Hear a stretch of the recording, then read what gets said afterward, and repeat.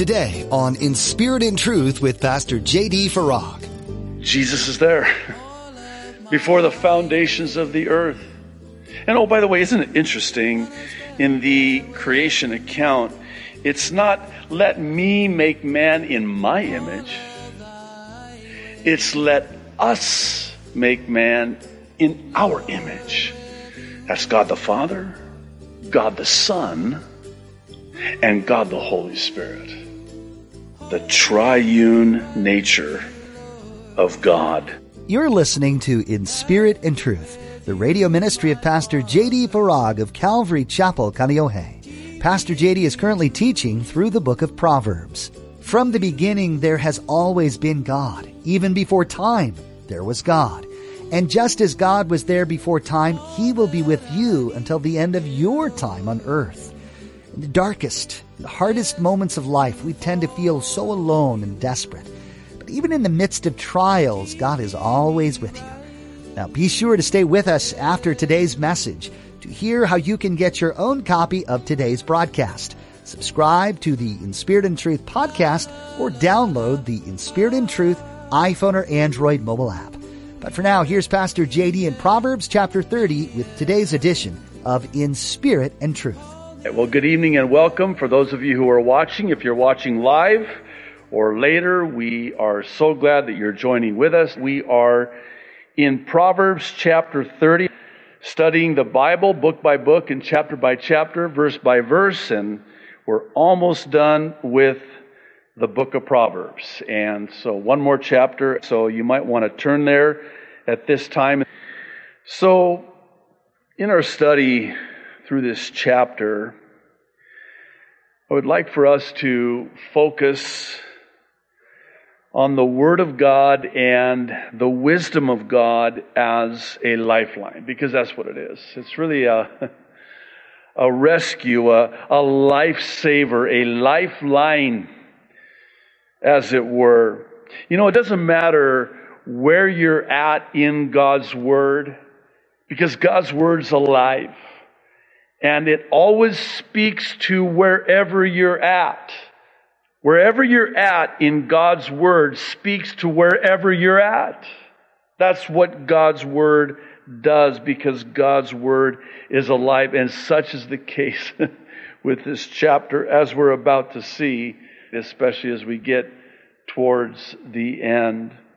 The wisdom that is woven into the fabric of this chapter can rescue us and save us from needless suffering, whether it's suffering the consequences that always ensue when we willfully disobey God, or perhaps more importantly and even appropriately, as we witness what's happening in the world. But it's a lifeline for us in this world, the suffering, the pain and the suffering in this evil, fallen world. Let's jump in. Interesting chapter, not written by Solomon. Rather, it's the words, we're told, verse 1, of Agur, the son of Jakeh, his utterance. And we're told again, verse 1, this man declared to Ithiel and Ukal. Interesting that this proverb, this chapter, would be deemed a priority for God to include in the canon of Scripture. In other words, it would rise to the level of importance that God would deem it necessary to include it in the pages of Holy Writ for us here tonight, all of these generations later. Certainly there must be a reason, because every word in God's Word is there for a reason. So it's my prayer that we will know why it is that God deemed it necessary to include this chapter in His Word. Now, you'll forgive me, but verse 2 reads, "Surely I am more stupid than any man." I'm chuckling only because this is the second time now The first time was in Proverbs chapter 12, verse 1, where we saw the word stupid. And you'll forgive me, but I just kind of like saying that word. It's just one of those words that just packs some punch. I mean, he is saying, I am more stupid than any man. Now, in all fairness, the meaning of this word to us now was not what the meaning of this word was to them then. It really kind of carries with it, as some other translations render it, this idea of being brutish or animal-like. In other words, as a man, I'm living more on the level of an animal and do not have the understanding of a man, he says. You know, it's interesting because God created man in his image, triune in nature. And Satan has sought throughout the history of mankind to reverse that and get man to live on the level of an animal. Dare I say, as we see what's happening in the world today, that the enemy has been met with a measure of success. The brutish behavior displayed. Verse 3, I neither learned wisdom nor have knowledge of the Holy One. And then he asks, and it sort of leads up to these questions beginning in verse 4. Who has ascended into heaven or descended? Who has gathered the wind in his fists? Who has bound the waters in a garment? Who has established all the ends of the earth? What is his name? And what is his son's name, if you know? Oh, I know. And so do you. His name is Jesus, the only name given among man whereby we might be saved. The whole of Scripture testifies of the person of Jesus Christ. Genesis 1:1. Jesus is there before the foundations of the earth. And oh, by the way, isn't it interesting, in the creation account, it's not let me make man in my image. It's let us make man in our image.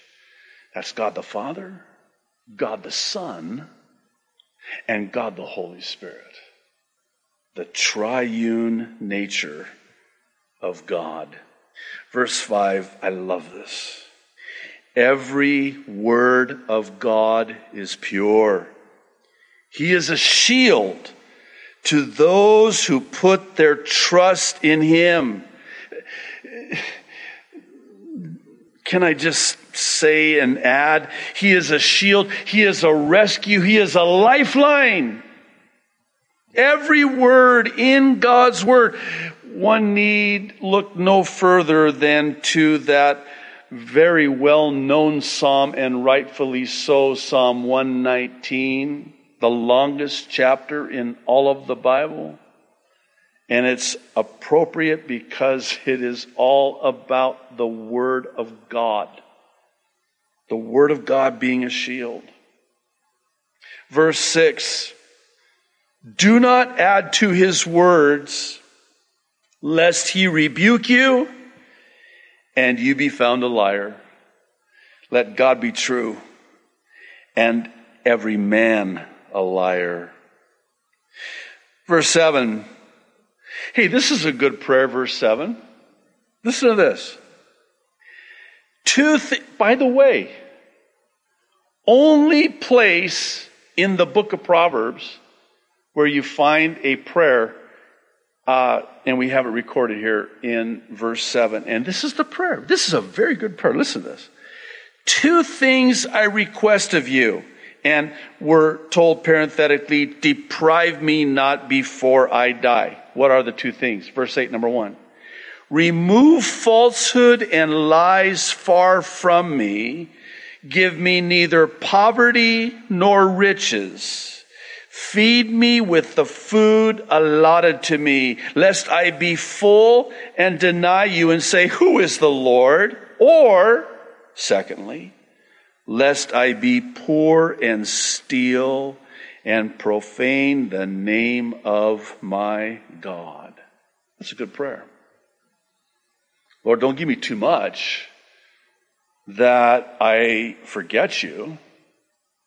And on the other side of that, don't give me too little that I have to go out and dishonor you and profane your name. Give me only that which is my portion, neither poverty nor riches. You know, one of the things over the years that I've always sort of pondered, mused concerning is which one is more difficult in the life of a Christian? Is poverty more difficult in the life of a Christian, or is prosperity more difficult in the life of a Christian? Both are difficult, and for this reason, and I think it's well said in this prayer, but I'm convinced that prosperity can be more difficult for the Christian than poverty. And here's why. When you are prospered and blessed, you tend, as a Christian, to put your trust in that. You begin to look to that. And I think of the passage that says, some trust in horses and chariots, but I will trust in the name of the Lord my God. You know, we tend to start thinking, well, you know, I've got a good reserve here. I'm doing good. And so, you know, we hedge against the future and, I'll be okay. And we start putting our trust in that. And then I think about the Proverbs. We had some fun with this one that basically goes like this. Don't feast your eyes on wealth. You want to know why? Because wealth will certainly, it is a certainty, it will sprout wings and fly away to heaven. Sounds like the paycheck sometimes where you run out of money before you run out of month. I mean, where did it go? Oh, it flew away. It sprouted wings and flew away. In other words, don't put your trust in your riches, in your prosperity. You know, when you don't have it, it's almost like you don't really have any choice. You have to trust God. You don't have next month's rent in the bank. You have to trust the Lord. I think sometimes it's more difficult in prosperity than it is in poverty. But what a great prayer. Verse 10. Do not malign a servant to his master, lest he curse you and you be found guilty. What's this about? Well, I think it speaks to meddling, getting involved in other people's business, and you start, the little whisper campaign, and boy, I tell you, in the end, it's going to come back to bite you. And the wrong that you're doing will be found out. Verse 11, there is a generation that curses its father and does not bless its mother. There is a generation, verse 12, that is pure in its own eyes, yet is not washed from its filthiness. There is a generation, oh, how lofty are their eyes, and their eyelids are lifted up. There is a generation whose teeth are like swords, and whose fangs are like knives, to devour the poor from off the earth and the needy from among men. Wow. Is it just me, or is that an apt description of this generation? This imagery, I mean, wow. Teeth like swords, fangs like knives. You know, the way, and I think it's probably easy for people my age to, you know, the kids these days, you know, that kind of thing. But have you heard how they talk nowadays? Oh my goodness. I mean, it's like fangs. I mean, it's so like swords, so vile, so foul, so filthy. I mean, you just want to take that soap. Just get it in there. And verse 15. The leech has 2 daughters. I love it when there's a personification of God's wisdom. And here's a case in verse 15. So we have 2 daughters. The leech has 2 daughters. You want to know what their names are? Give and Give. They're the same name. Now, we're going to have this expounded on. There are 3 things that are never satisfied. 4 never say enough. And here's what they are, verse 16. The grave, never enough. The barren womb, never enough. The earth that is not satisfied with water. And number 4, the fire, never says enough. Verse 17 is a proverb that I think we may have traumatized our children with. Let me read it. I'm sure you're familiar with it. The eye that mocks his father and scorns obedience to his mother, the ravens of the valley will pick it out, and the young eagles will eat it. Now, for an 8-year-old, and, you know, when you're having devotions and you say, let's turn to Proverbs chapter 30, verse 17. I'm going to talk to you about how that when you roll your eyes at us, be careful, because you might want to start looking now, because the birds are going to come and they're going to pluck those eyes out of your head. It is a deterrent. It does... You know, you just put the fear of God, you know, at a young age. That's actually not what it's saying. I wish it did, because how cool would that be? Basically what it's saying is, when you mock your father, and God takes this very seriously, by the way, when you scorn the obedience to your mother, when you dishonor your mother and your father, God takes that very seriously. And so seriously that it could cost you your life. And this imagery of a dead carcass, and you have to understand, in Jewish culture, this is unthinkable. That a body would remain unburied. Even in my Arab culture in the Middle East to this day, this is unthinkable. There has to be this proper burial, but this very graphic description is of a rebellious child that is such that it will cost them their life, and in their death, the vultures will surround them, the ravens will pluck at their bodies.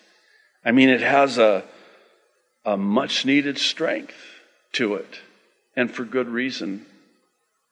Of all of the commandments, the 5th commandment, right smack in the middle of the 10 commandments, God's perfect law, the only commandment that has a blessing, a promise packaged with it, for lack of a better way of saying it. Honor thy father and thy mother, so that the days upon the land which the Lord thy God giveth thee may be long. Carrying with it the idea of you'll live a long and blessed and prosperous life. And conversely, you dishonor your mother and your father, and this is your lot. This is what will happen. Now, why does God take it so seriously? I think that's a good question to answer. Because it is a picture, a type, pointing to our relationship with our Heavenly Father. You know, the whole family unit is a microcosm, a picture of our heavenly family. He's our Heavenly Father. We are brothers and sisters in Christ. We are siblings in Christ, if I can say it that way. As the church of Jesus Christ, we are the bride of Christ. He is the bridegroom. And there's going to be this huge wedding. The wedding with the Lamb of God. We're the bride of Christ. It's all, this is why it is, I believe, that God hates divorce. God doesn't hate the divorced. God hates divorce. Why? Number of reasons. Chief of which is that marriage, the marriage covenant, is a picture of our marriage covenant, the new covenant that we have in Jesus Christ, which we're going to be celebrating tonight. As Jesus says, this is the blood of the new covenant. He is speaking as a bridegroom to his bride. That's why God hates divorce. Also, I believe God hates divorce because of what divorce does to the divorced. The absolute destruction and the pain that it causes. Verse 18. There are 3 things which are too wonderful for me. Yes, 4 which I do not understand. And they are, verse 19, the way of an eagle in the air.